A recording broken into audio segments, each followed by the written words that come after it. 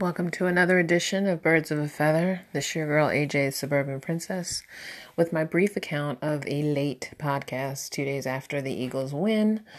Notable observations is the fact that the Ginger Jesus, aka Carson James Wentz, is back, and he definitely lit a spark in the offense on Sunday, which led to a 2016 victory, which should have been by more because there were plenty points left on the field. But with all the crazy flags that seem to develop out of nowhere these days in the very sensitive NFL, and then the fact that you just had some dumb penalties caused by Jalen Mills on the defense, and then some false starts on the offense, along with some timing issues. And I think at one point there was a delay of game, and Carson did throw his first interception, hopefully the last. I really honestly thought the game was easy to watch, but there were times where it lagged and I did find myself going back to my laundry and cleaning my room. But I had it on because I knew that they would win the game. I just didn't know what to expect considering Carson's coming back from such a long, and probably not even really long to most people with that injury. But, it was a long time before we saw him, under center. So it was good to definitely see him running around, especially scrambling the first few times that he did, definitely looking like himself. But hopefully this will not be a trend unless Lane Johnson or Vaitai or whoever has a bad night, although Vaitai wasn't there because Jason Peters stayed in the whole game. But they played decent.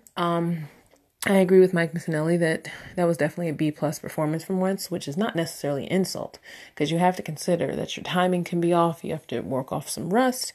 And then, like I said, he fumbled the ball. It was raining, for goodness sakes. I mean, granted, they're professionals, but it's rain, and rain is always going to hinder catching and holding the ball. I mean, Corey had issues in punt return and kept dropping the ball, but he never turned it over, so that's all that matters.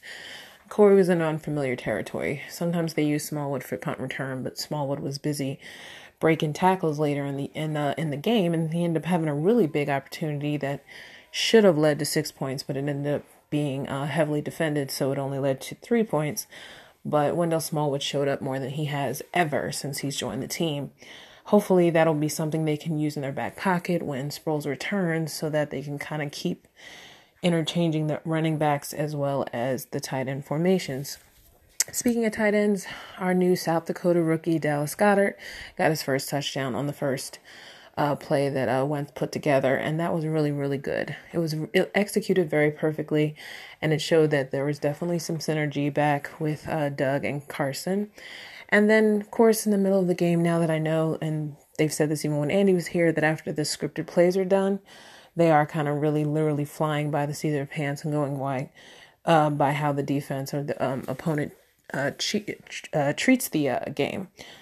So the scheme did seem a little crazy in the middle, and there were times that probably why I got a little bored, because it just seemed like both teams were starting to shoot themselves in the foot, and there were just some dumb penalties. It seemed like every time the punt return came on that there was a flag automatically for blocking the back or holding or this crap or the other. I don't even know why they bother. I heard a lot of callers today on Mike Missanelli's show calling about that. Mike doesn't care about flags, but I do, because it does slow the pace of the game down, and sometimes you just wonder if they just use it as an excuse to say, oh, we're observing the helmet-to-helmet crap and all that stuff, which they're not really initiating. They just want to seem like they're doing something.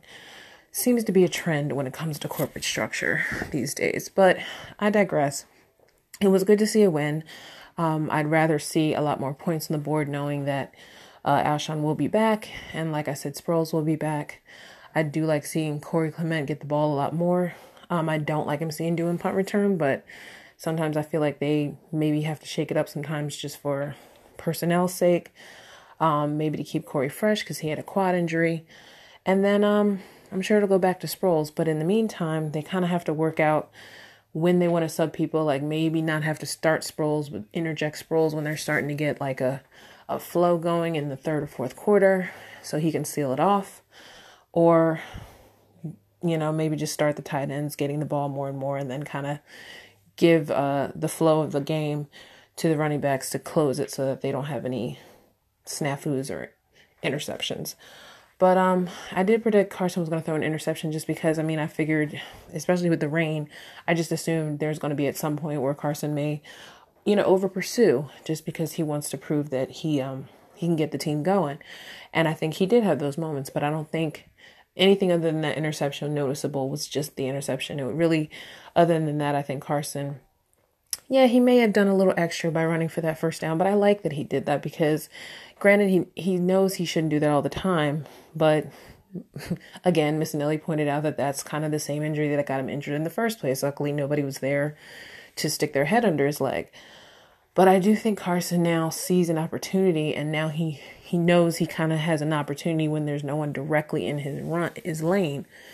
Whereas I think in that situation, they started to kind of amass him as he approached. Whereas that time he had nobody near him. So it was kind of safe to go for the first down, and he still got it. So, and there were Aguilar moments where it was just like he would come out of nowhere and he would catch the ball, which is very good because now Nelly's showing no matter whether he's in the slot or out in the flat or whatever, he still catches the ball, and that's good to know. And there were some drops, but they were drops because of collisions, not necessarily because they just were right in their hands and they dropped them, although the weather did make that ball ridiculously hard to catch. And I do wonder why players mess with certain types of gloves, because apparently some of them are slippery than others. And I'm thinking, like, what happened to good old-fashioned barehanded catching? But I'm not out there, so I don't know. I look forward to the challenge of the Titans only because I may not know if they're good or not until they play them. I feel like it's a week-to-week league, especially with this team that's not really 100%. So I don't think the Titans necessarily is an easy game, just like I didn't think the Colts was an easy game. And the Colts showed up at points, so they could have easily stole that game if Andrew Luck hadn't tripped or been tripped up by Derek Barnett. He would have had that ball in the end zone. They would have went and took the Eagles' heart there. So we need to not have too many of these close scores, but we also need to keep in mind that it's a patience thing, and that even when we think we've waited enough, we really haven't waited enough, because these guys are not just going to all organically heal at the same time.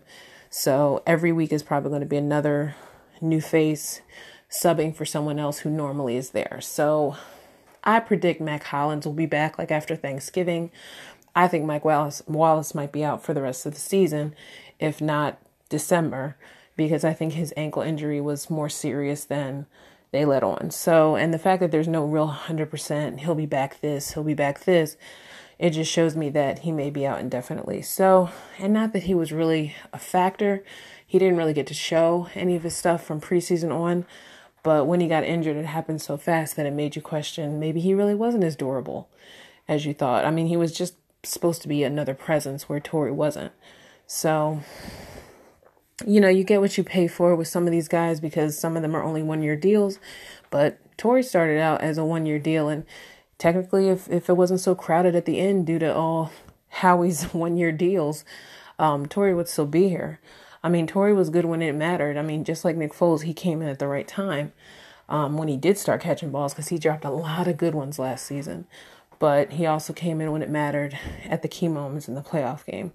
So when it's all turned up and when it comes right down to it and backs against the wall, I think most of these players now, especially now that the Eagles finally tasted Super Bowl glory, they know what's out there and they know how far it takes to get it, how long and how far you have to go to get it.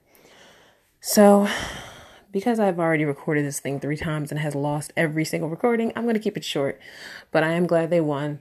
I do see a lot of errors, but hopefully they will slowly clear up as October looms and then we go into November. Now, on one special note, I was talking so much about how much I was going to go to London. I was looking forward to it. I thought it was going to be the trip of a lifetime, and I almost made it.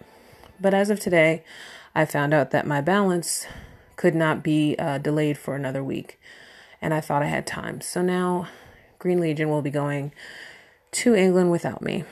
And that's fine, because it's not like I didn't get all the emails. It's just my money was funny, and there were times that I just couldn't make up for the balance for a certain week or 2 that it was due. It just taught me a lesson in responsibility. It just taught me that being adult sometimes not means relying on getting breaks all the time. And I really thought that I had a shot, and I was almost there. I just wasn't there when it mattered. So unfortunately, I will not go to England this year, but I will be watching on the telly, jealous that everybody who's on this trip will be going. But them's the breaks. You can't expect everything to kind of go your way when you knew the rules and regulations of these kind of trips. So I feel stupid. I was very depressed. I cried about it. And now I've let it go because you can't do anything more about it.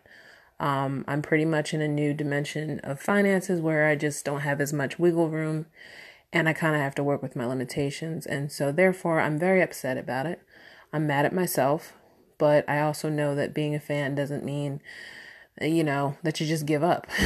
And I may not make it to England this year, but I will probably go another time, and maybe in more controlled circumstances financially that I won't be worried about whether or not I make a payment or not. So I tried it this way. It didn't work out, and I'll be sad for a while, but I'm always going to root for my birds, whether or not I'm there in England or not. It just would have been a hell of a trip. And to my close friend, and someone I went to church with who was a friend of a friend, but you're all friends when you're all sisters in Christ. And even though we didn't hang out a lot, she won a trip with her husband recently, and they'll get to go and probably have enough money to spend. So I'm hoping that they have a ball for me. I told them to take a serious amount of pictures, even if it seems stupid. And, I'm sure once the game airs on TV, I'll be secretly crying inside and out, but I'll be thanking myself that I'll always remember this day and this moment and how empty and horrible I felt. And I will never let myself feel this way again. I thought I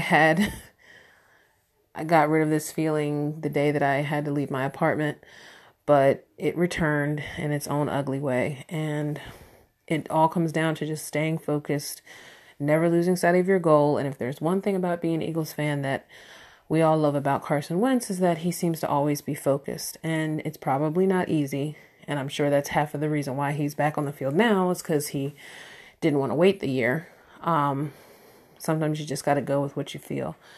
And I think there are just times that I'm not in tune with that feeling all the time, and therefore things can get a little hairy and risky. And thank God for my mother, thank God for my family.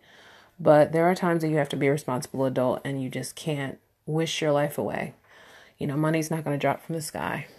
So sorry to be so depressing. I was trying to end this podcast, but if you're listening, just know to keep your head up, and trouble doesn't last always. Thank you for listening.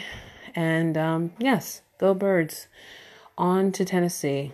Hopefully they can pull out an even bigger, impressive win. And this team will get right back on track to how they left off February. Good night. Thank you for listening. And I will talk to you again soon. Take care.